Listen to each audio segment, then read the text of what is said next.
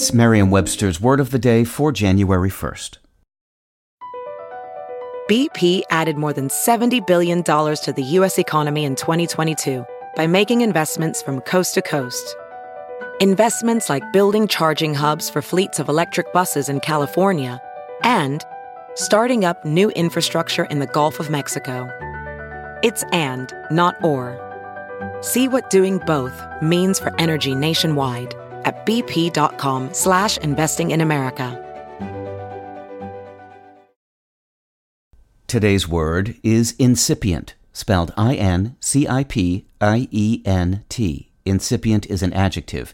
It's used to describe things which are beginning to come into being or which are to become apparent.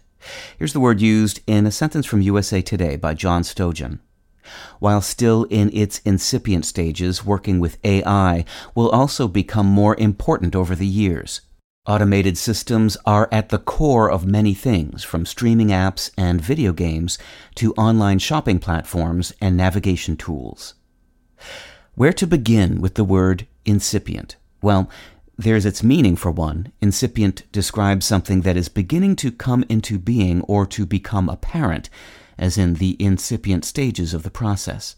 And of course, a good starting point for any investigation of incipient is also the Latin verb incipere, which means to begin. Incipient emerged in English in the 17th century, appearing in both religious and scientific contexts, as in incipient grace and incipient putrefaction. Later came the genesis of two related nouns, incipiency and incipience, both of which are synonymous with the word beginning. Incipire's influence is also visible at the beginning of the words inception, meaning an act, process, or instance of beginning, and incipit, a term that in Latin literally means it begins, and which refers in English to the opening words of a medieval manuscript or early printed book. With your Word of the Day, I'm Peter Sokolowski. Visit Merriam-Webster.com today for definitions, wordplay, and trending word lookups.